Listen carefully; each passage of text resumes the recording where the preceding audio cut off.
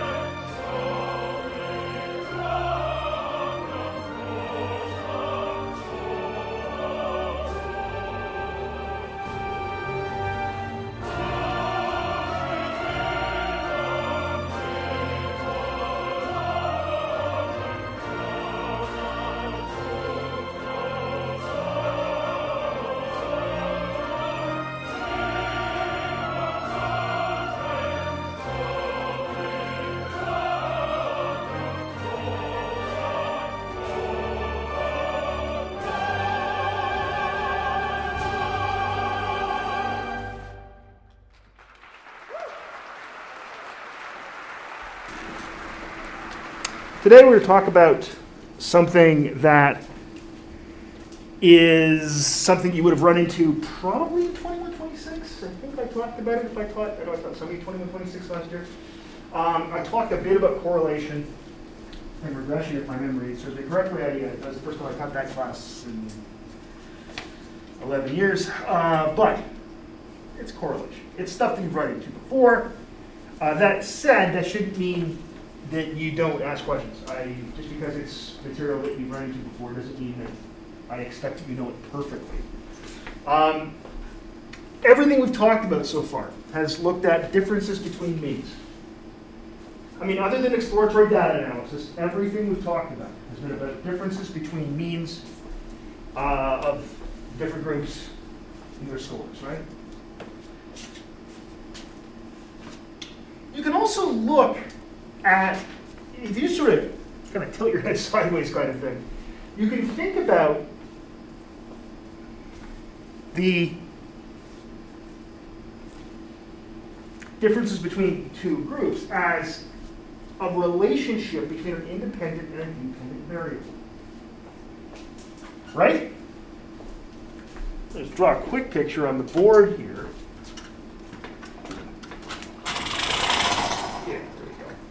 Because, I mean, we normally think of, if we have two groups, let's just make the simplest possible design, and we have two groups, and we're going to look at percent correct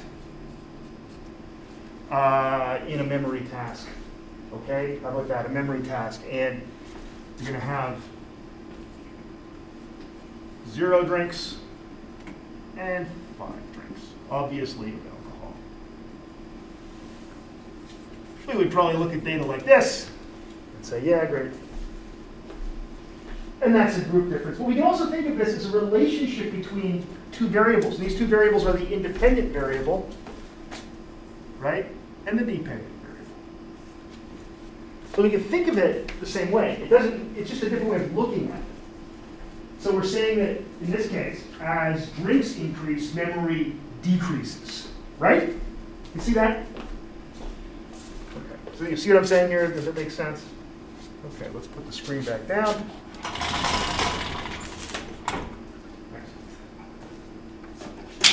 So you can certainly think of it that way, and it's a completely reasonable thing to think of stuff that way. And with a continuous variable, so here we talked about a variable that had two possible levels, and 0 drinks and 5 drinks. If we talked about a continuous variable, like the relationship between, well, it's a very simple one that we think about a lot, height and weight. As height goes up, weight goes up. Now, I don't know which is independent and which is dependent in that case. It doesn't really matter. But as one variable increases, the other one increases. Okay. So with a continuous variable, that's a variable that can take an infinite number of possible values. As one goes up, the other one goes up. And you can take it from a scatter plot or a line. Right? Make sense so far? Good? Okay. So scatter plots are great. Here's one that I wish was this tight. This is income and IQ. There actually is a pretty strong correlation between income and IQ. It's about 0.5. That said, if that's not a 0.5 correlation, that's really a tight correlation. But let's pretend that's true.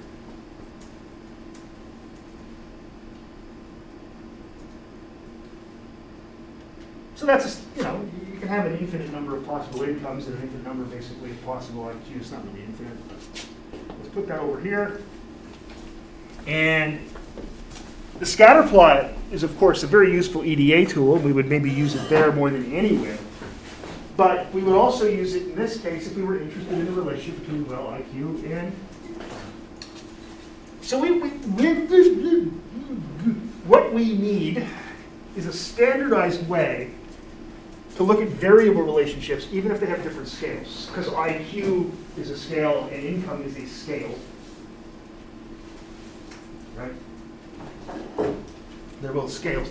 But they're measuring different things, and we want to have a way that we can standardize this kind of stuff. So we can look at the relationship between IQ and income, and it doesn't matter what currency you use, or it doesn't matter what IQ test you use.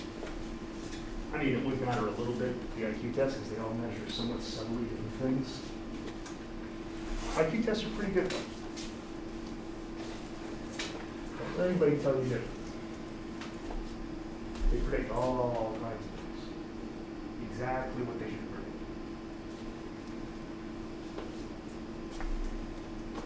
Okay. So one way we can let's start here is something called covariance, which the name should tell you what it means. It means the amount of variance two things share. And here's the formula for covariance, which is the covariance of x and y, that's just two different variables, x and y, is the sum of x minus x bar times y minus y bar divided by big N minus y. Number of pairs of observations is what big N is here, minus 1. That's the covariance of x and y. So you can see if you take a look at first of all, this looks like a variance except we have x and y, not just x and x. Right, because normally we would have x minus x bar squared, which is just x minus x bar times x minus x bar. What we have here is x minus x bar times y minus y bar. We're looking at two separate variables. So this measures the degree to which two variables vary together, or covary, hence the name.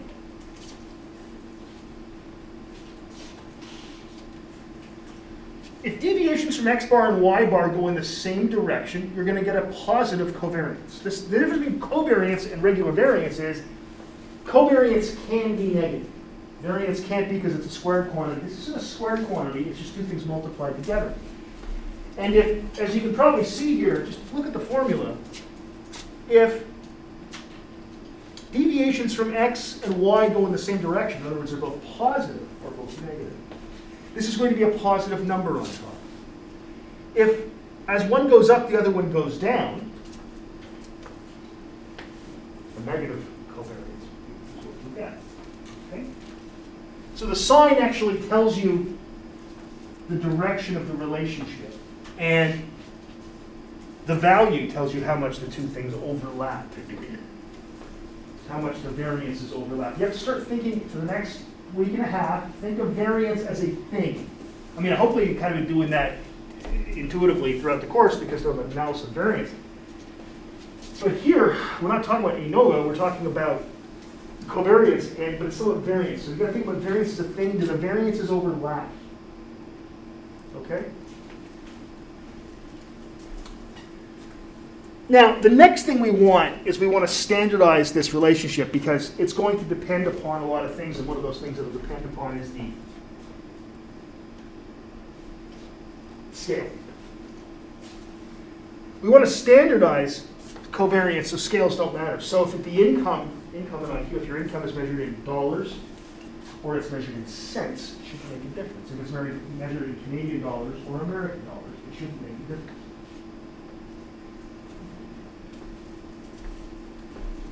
If it's measured in rubles, you're in real trouble.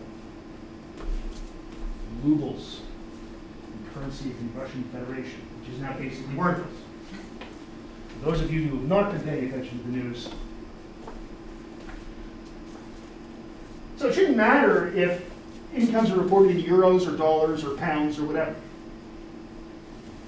So we want to standardize this thing. And the covariance depends upon variance, or standard deviation variance, of x and y. So if it depends on those things, let's divide by those things. If it depends on those things, let's divide by those things, and that'll allow us to have a standard measure of association.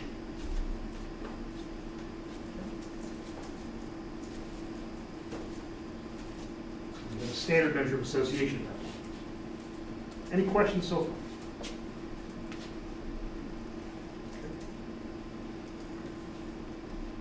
So what we end up with is this, which is the covariance of xy divided by s sub x times s sub y. And that's called a Pearson correlation, or Pearson R.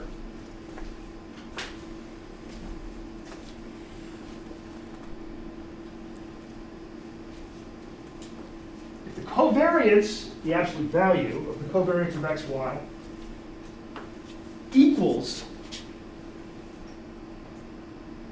s sub x times s sub y, then the absolute value of r equals 1. You have actually a perfect relationship. This is just basically, it's a proportion of variance, shared variance divided by all the variance. Right? Shared variance is covariance xy, s sub x times s sub y is all the variance. So we're thinking of variance like a thing, and it's how much do they overlap.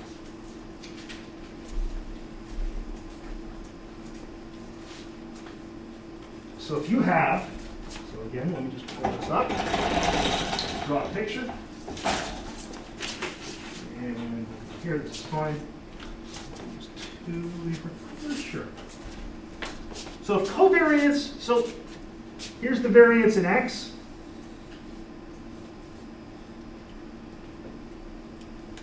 Here's the variance in y. Right? And you can see there's an overlap. This is the covariance of x and y right here.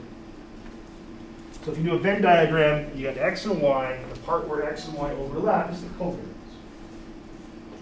Okay?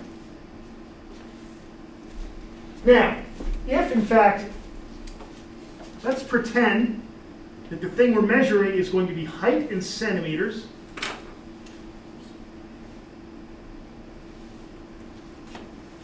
That's the variance of height in centimeters of everyone in the room.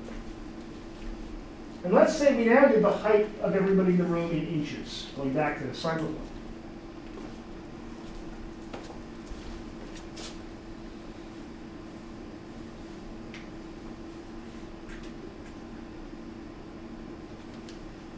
They overlap completely, don't they? They have to. But we know they're different scales, the numbers are going to come out different, but, because again, get back to the assignment 1, but the thing they're measuring is exactly the same thing. They're both measuring height. In that case, we have perfect overlap. And then we get a covariance of 1. Okay?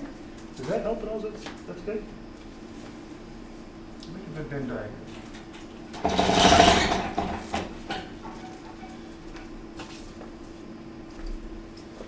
the sign of R, plus or minus, just talks about direction.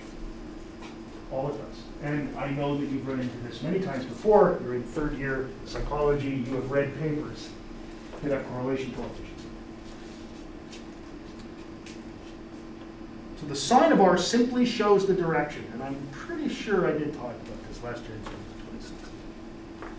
Good chunky. How many of you actually took 21, 26 with me last year? Okay. So you were lucky. Everyone else had PO before masters. It's a funny joke between and our friends.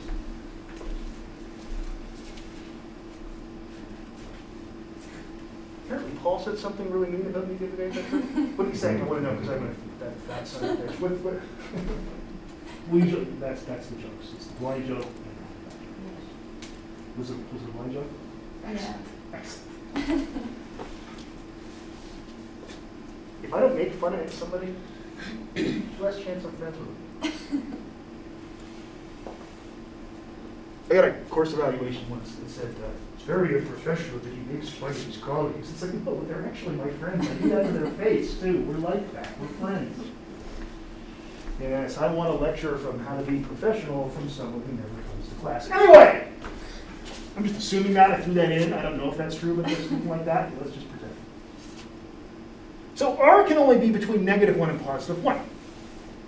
It can't be bigger. Because think about that. It's a proportion of how much overlap there is. Can there be more overlap than all of the overlap? Well, no. So if you do a correlation by hand, which no one does these things by hand. What do you mean, mind? But if you were to do it by hand, and you got a value greater than 1 or less than -1, you've made a mistake. It's mathematically impossible for it to be less than -1 or greater than +1. It can't happen. It's not a thing.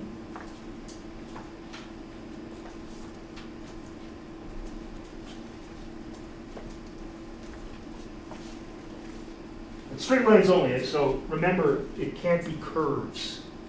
This simply deals with straight relationships, straight line relationships. No curves. Unless you want to be pedantic and say a straight line is a curve, and that's fine. I quite like pedantic. So a straight line only. So if you have like a dose-response curve, like we talk about neuropharmacology all the time, we have a low dose, and then a medium dose, and then a high dose, and you get this like very little effect, big effect, and then very little, well, let's say on behavior. If you give rats morphine, and you give them a low dose, it doesn't do a whole lot. You give them like a medium-sized dose, and they tend to run around a lot more. It's called a taming effect. They're a little less frightened of being out in the world because they're full of heroin. And then you give them a high dose, they just sit in the corner going, because they're strung out on morphine, right? So we get that kind of relationship a lot in life science in general. We get, like sort of people often talk about inverted U function or parabola. And a lot of those dose response curves are actually perfect parabolas. The problem is this would show that as a zero correlation. Okay, so you got to keep that in mind. It's got to be straight lines. There are ways to measure curvilinear relationships. What's the word I'm looking for?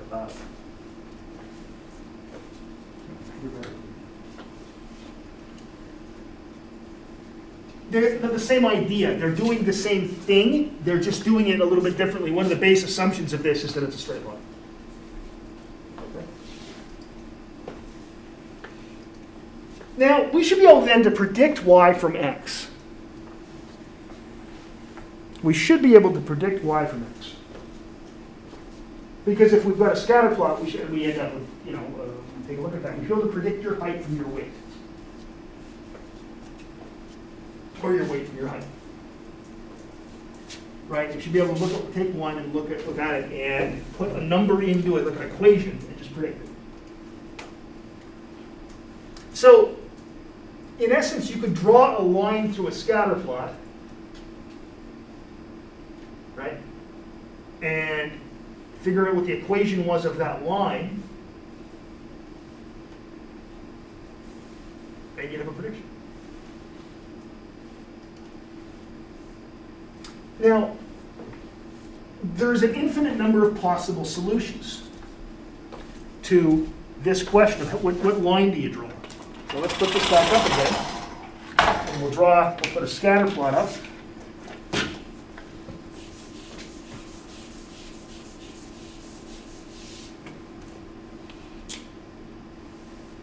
If I put a scatter plot, let's put some dots. I don't know what we're measuring.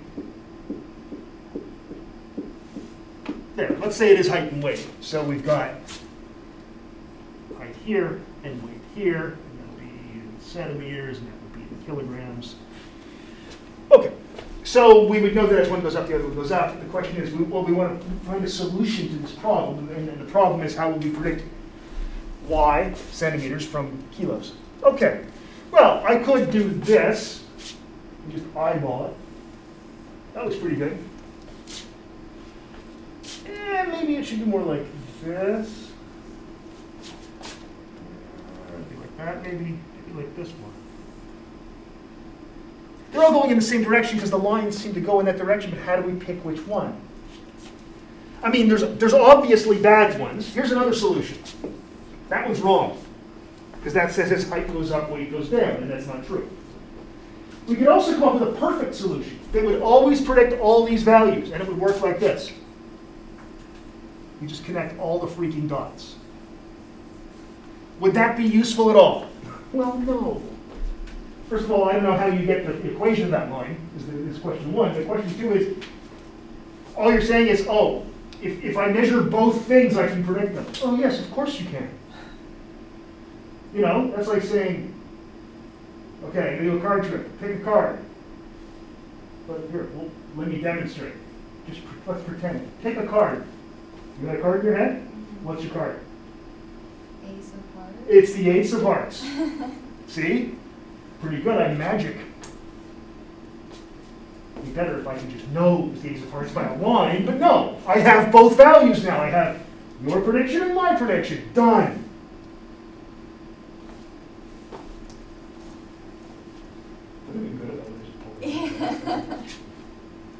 It's an old student, maybe you've seen him down, Ryan McFarlane. He used to go to school here.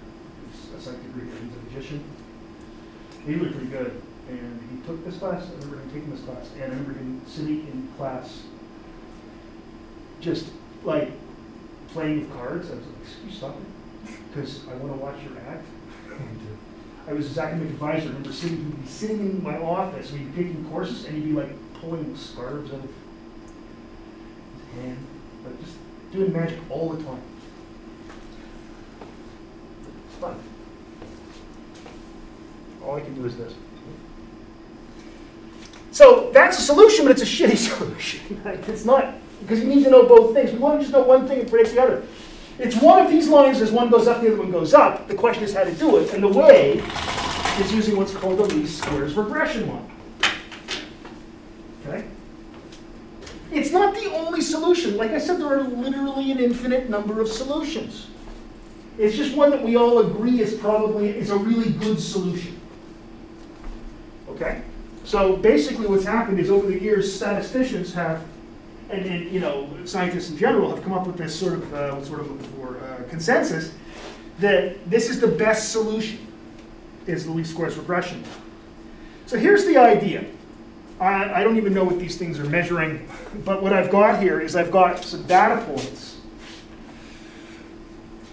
Okay? These are y's.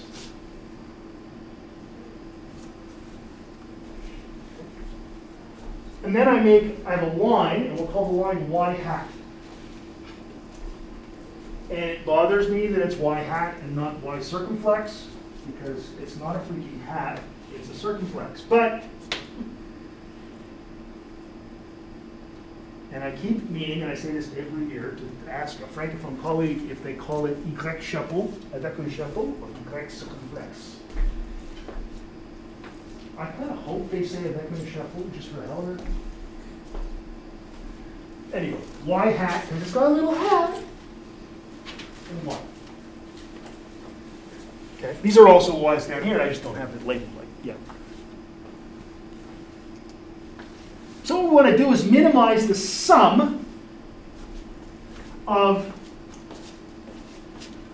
these deviations of y from y hat.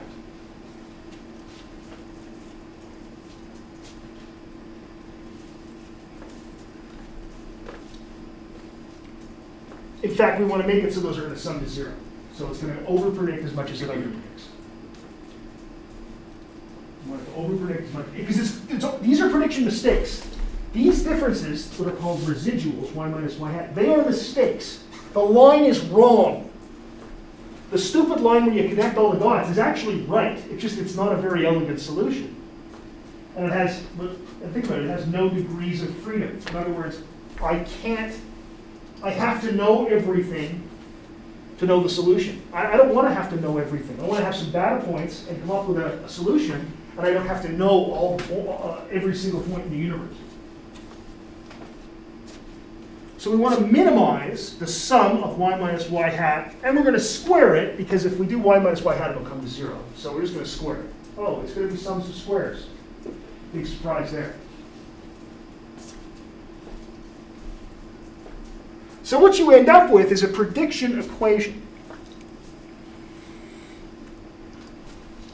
You get something like this. It says y hat equals a plus bx. And yes, I know that many of you would have learned in high school or elementary school that y equals mx plus b.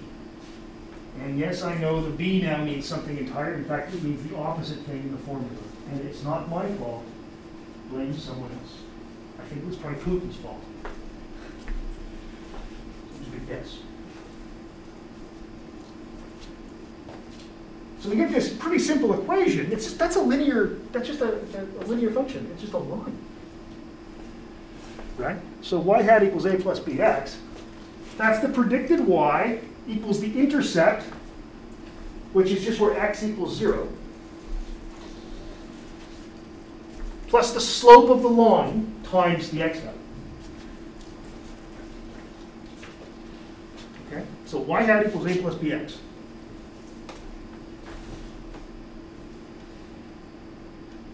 Now another way you'll see this written is instead y hat equals b sub 0 plus b sub 1 x, or x. And that's a more general way to talk about this. So you talk usually, if you're only talking about simple linear regression, which is what this is, you often will see y hat equals a plus bx. But if you're talking about regression in general, you would say y hat equals b sub 0 plus b sub 1 x sub 1. They're the same thing, they're equivalent. So we're going to get a predicted value that's going to equal the intercept plus the slope times x. So when you think about it, now, anybody here have kids? Anybody here around a lot of little kids maybe? When you take like a baby into the doctor for checkups, which you do a lot in the first year, what they'll do is that they measure how long. They don't say tall until they can stand up a little bit. So how long your kid is, and then they'll weigh your kid, and they'll say what the doc is doing, and he or she probably didn't even know this. They just put it into an equation, and they look it up, and they say, okay, that's right, that's fine. Development's fine. The kid's the right weight for their length, right? They just want to see if the kid's growing properly, right? And sometimes they'll say that it's in a certain percentile. Right? So whatever. The point here is that they're using a regression equation. To calculate my salary, there is a formula that's just like this. There's a floor, that's the intercept, plus the number of years I've worked here, times, which is the x, times the amount of increment you get every year, which is kind of like the slope. Okay, so you actually deal with things like this all the time. Right? You just don't think of them as regression equations. And I mean, when it's for figuring out someone's salary who works at the university, it's not, because we all follow exactly on the line. There are no residuals. There can't be. It's in our contract that that's what we calculate our salaries.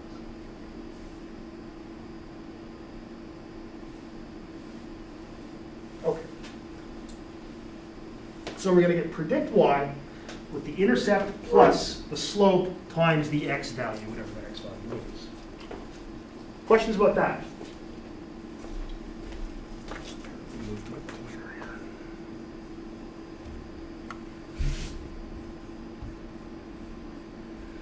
Oh, there it is. Good. I lost my pointer for a second there. So if you want to find B and A, this is one of those things that you never do by hand. It's so easy to make mistakes. Like if you've got, first of all, you got to calculate covariance of x and y and divide it by the variance of x. So if you're doing this by hand, first of all, you're doing a variance by hand, which is a pain. But then you're also doing the covariance by hand, which is, again, another place to make mechanical errors. No one does these things by hand.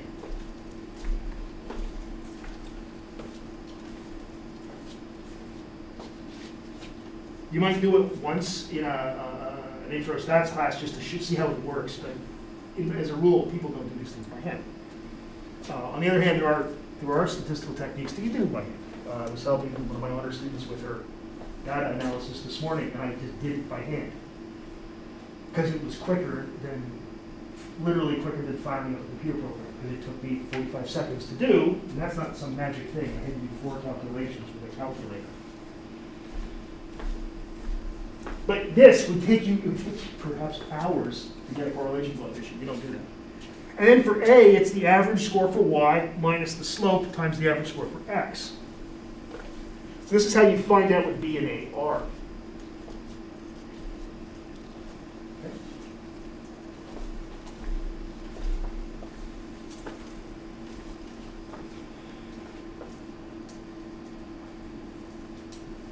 Any questions up to now?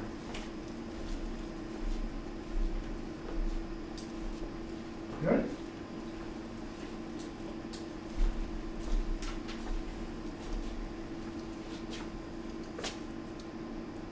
Okay.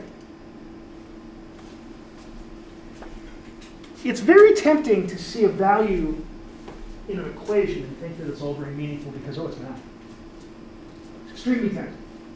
So the value of A, which is the intercept, which is where x equals 0, it's not always meaningful.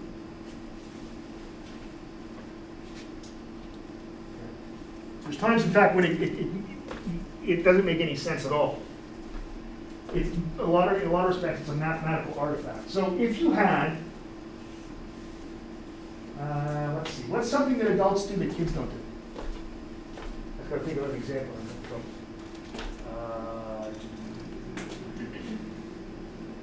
How about income? Kids don't make money, as a rule.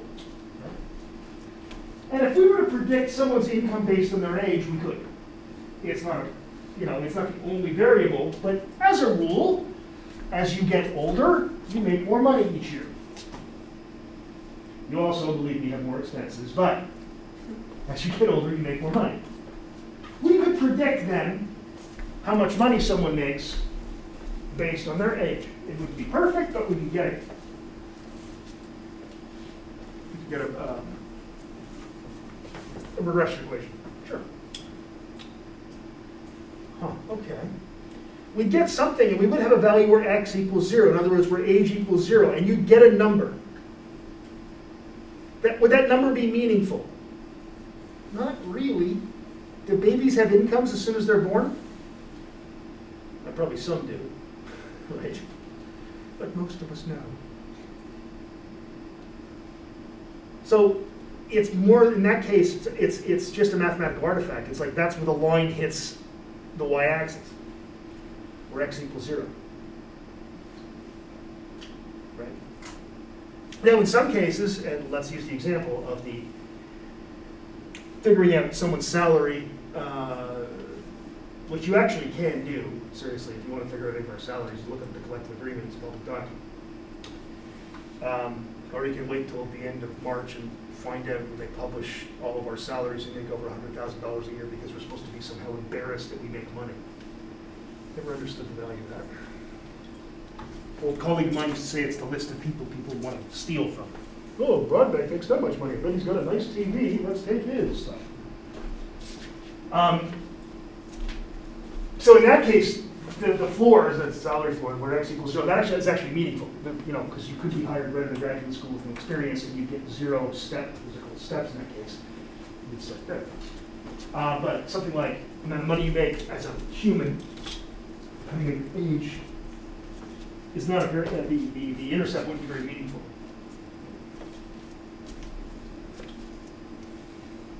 So in that case, it's just not meaningful. And you can only do linear relationships. So again, just to keep that in mind, it's only straight lines. This shows the importance of exploratory data analysis. So when you are going to do anything with correlations, the first thing you want to do is look at the scatter plot and see if there actually is a relationship. And you might say, oh, I see a relationship, but if it's a curvilinear relationship, right? So if it's a curve, you'll say, I can't use these techniques. There are other techniques. All you do is instead of what you're doing is you're fitting a line. So if you're fitting a straight line, all the math here assumes you're fitting a straight line. If you're fitting a curve, it's the same idea, but it's how much they differ from a given curve. So then you have to know what the curve is, that's all. So conceptually, that's what I was looking for before, it's exactly the same thing, just the math is different. How do you know there's linear relationships or not? The easiest thing to do is look at the residuals. Well, the easiest thing, I guess, is a scatter plot, but one of the things you can do is look at the residuals. So you can do what's called a residual plot. And as noted, there will be 2 questions about residual plots on the final exam. A residual plot is a pretty simple graph. It has this axis, the x-axis has the x value, and then on the y-axis you have the residuals. And we have 0 here, and then you look. And if it's all equally distributed, if it overpredicts as much as it underpredicts, you've got a straight line. Okay? So if it overpredicts as much as it underpredicts, you've got a straight line. You can get residual plots in SPSS or any other stats package simply by just clicking a box that says, show me the residual plots as well, please. Okay, so you just ask for the residual plots. If you got something that looked, so that was fine. So in fact, let's say that was on the final exam and it looked like that, you'd say, let's say the question was, are there any problems with residual plots here? And if you saw that, you would say, no, there's no problem at all. That's fine, it's a linear relationship.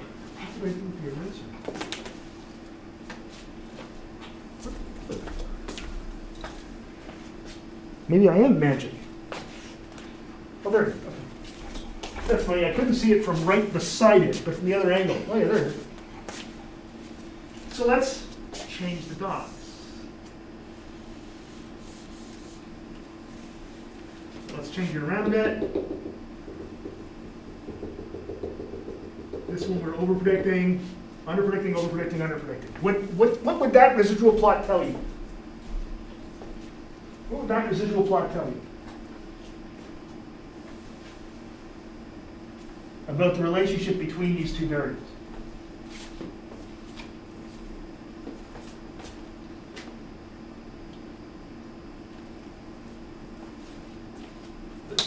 Yeah, just say something. No, it's not linear. It's not linear, and in what way?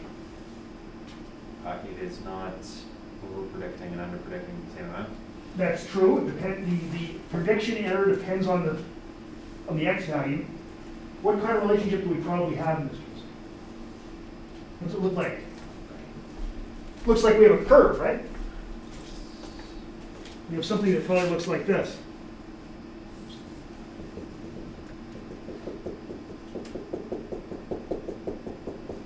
It looks like that. To the curve. What if we had something look like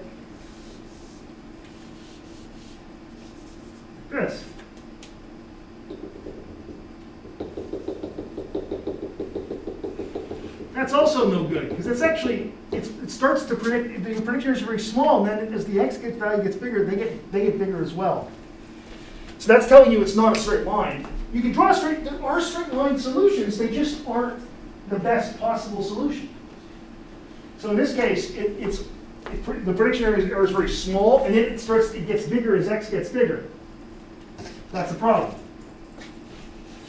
So the easiest thing to do is to look both at scatter plots and look at residual plots, because both of those things will tell you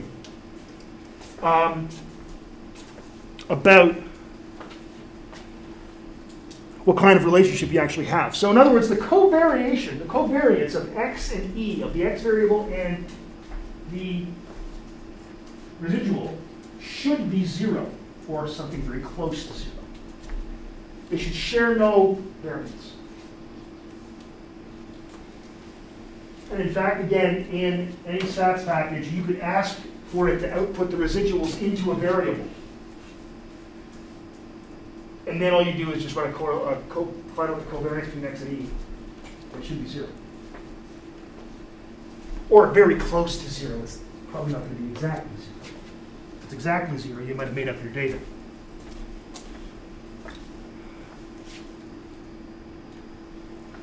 Also, don't go outside the range. So I talked, this is sort of like the thing about the 0, the intercept isn't always meaningful. If you go outside the range, it's not very meaningful either.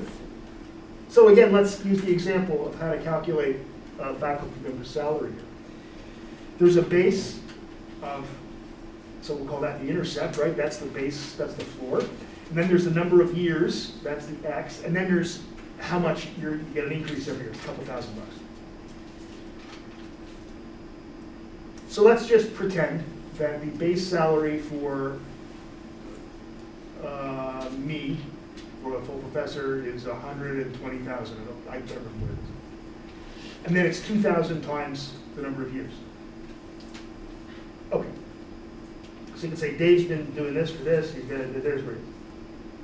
Yeah, but if you'd worked 1,000 years, if you've been working at the university for 1,000 years, and you multiply that times 2,000, or 1,000 times 10, you could make millions. You can't work at the university for 1,000 years, even though it feels like it. So you can't go outside the range of what the data are, and it's so tempting. You have this prediction equation.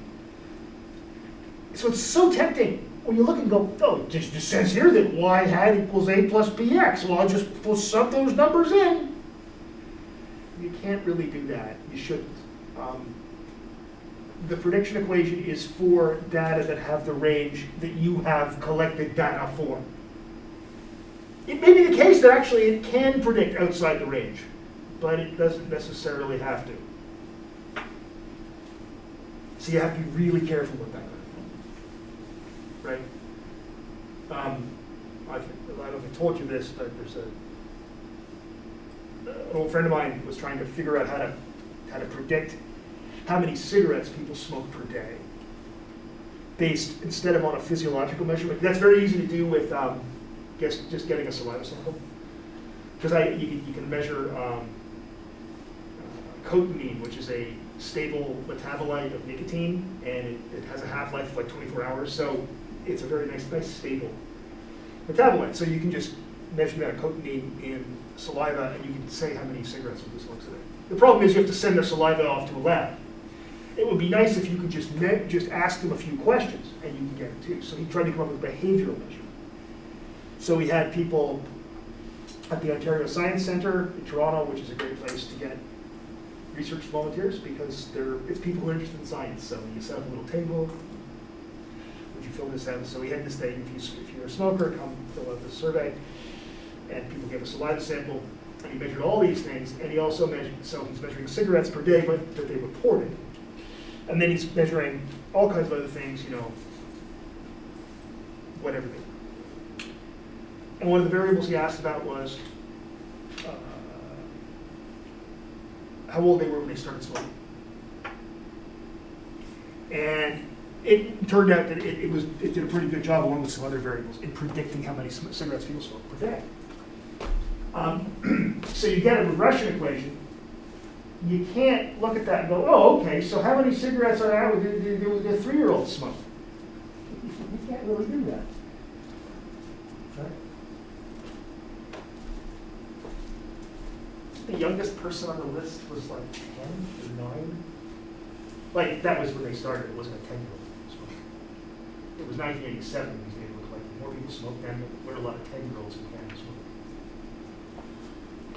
So in that case, you can't really go outside that range. You can't say, oh, well, let's see, what's a 7-year-old? How many do they smoke? So if you're 7-year-old smokers, well, they're a whole different population. You can't go outside the range. It's really important. Like I said, though, it's so tempting. You look and you see math, and we've been taught through our whole lives that if someone writes down this equals this, well, that's just true. And you got to remember all the assumptions in the background, which is this means that this equals this. If it's a linear thing, if you don't go outside the range, you blah, blah, blah. You got to keep that in mind. Okay. Questions about this stuff? Pretty sure you've run into it before? Pretty sure. Got nothing? All right.